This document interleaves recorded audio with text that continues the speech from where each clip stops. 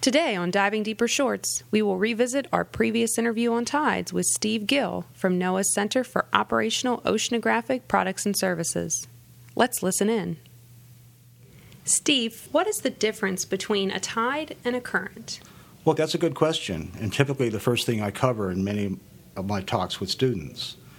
The word tides is a general term used to define the alternating rise and fall in sea level with respect to the land.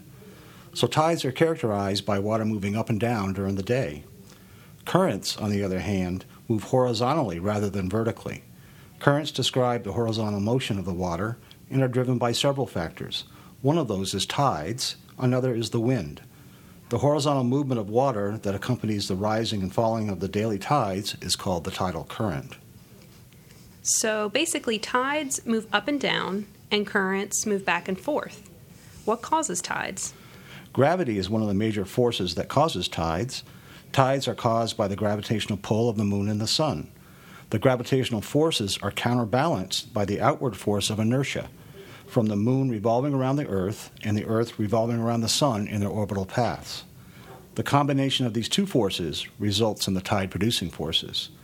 So ocean tides are a combination of lunar tides, lunar meaning the moon, and solar tides, solar meaning the sun. Why do we study tides?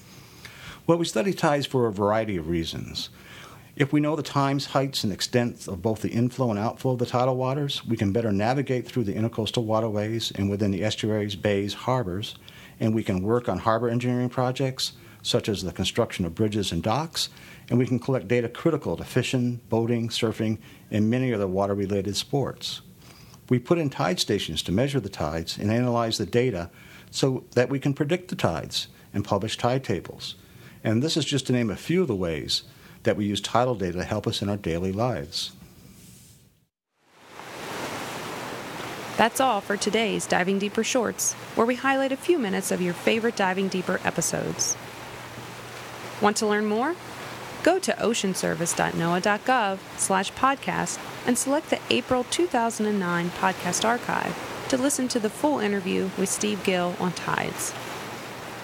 You can catch the next episode on August 26th.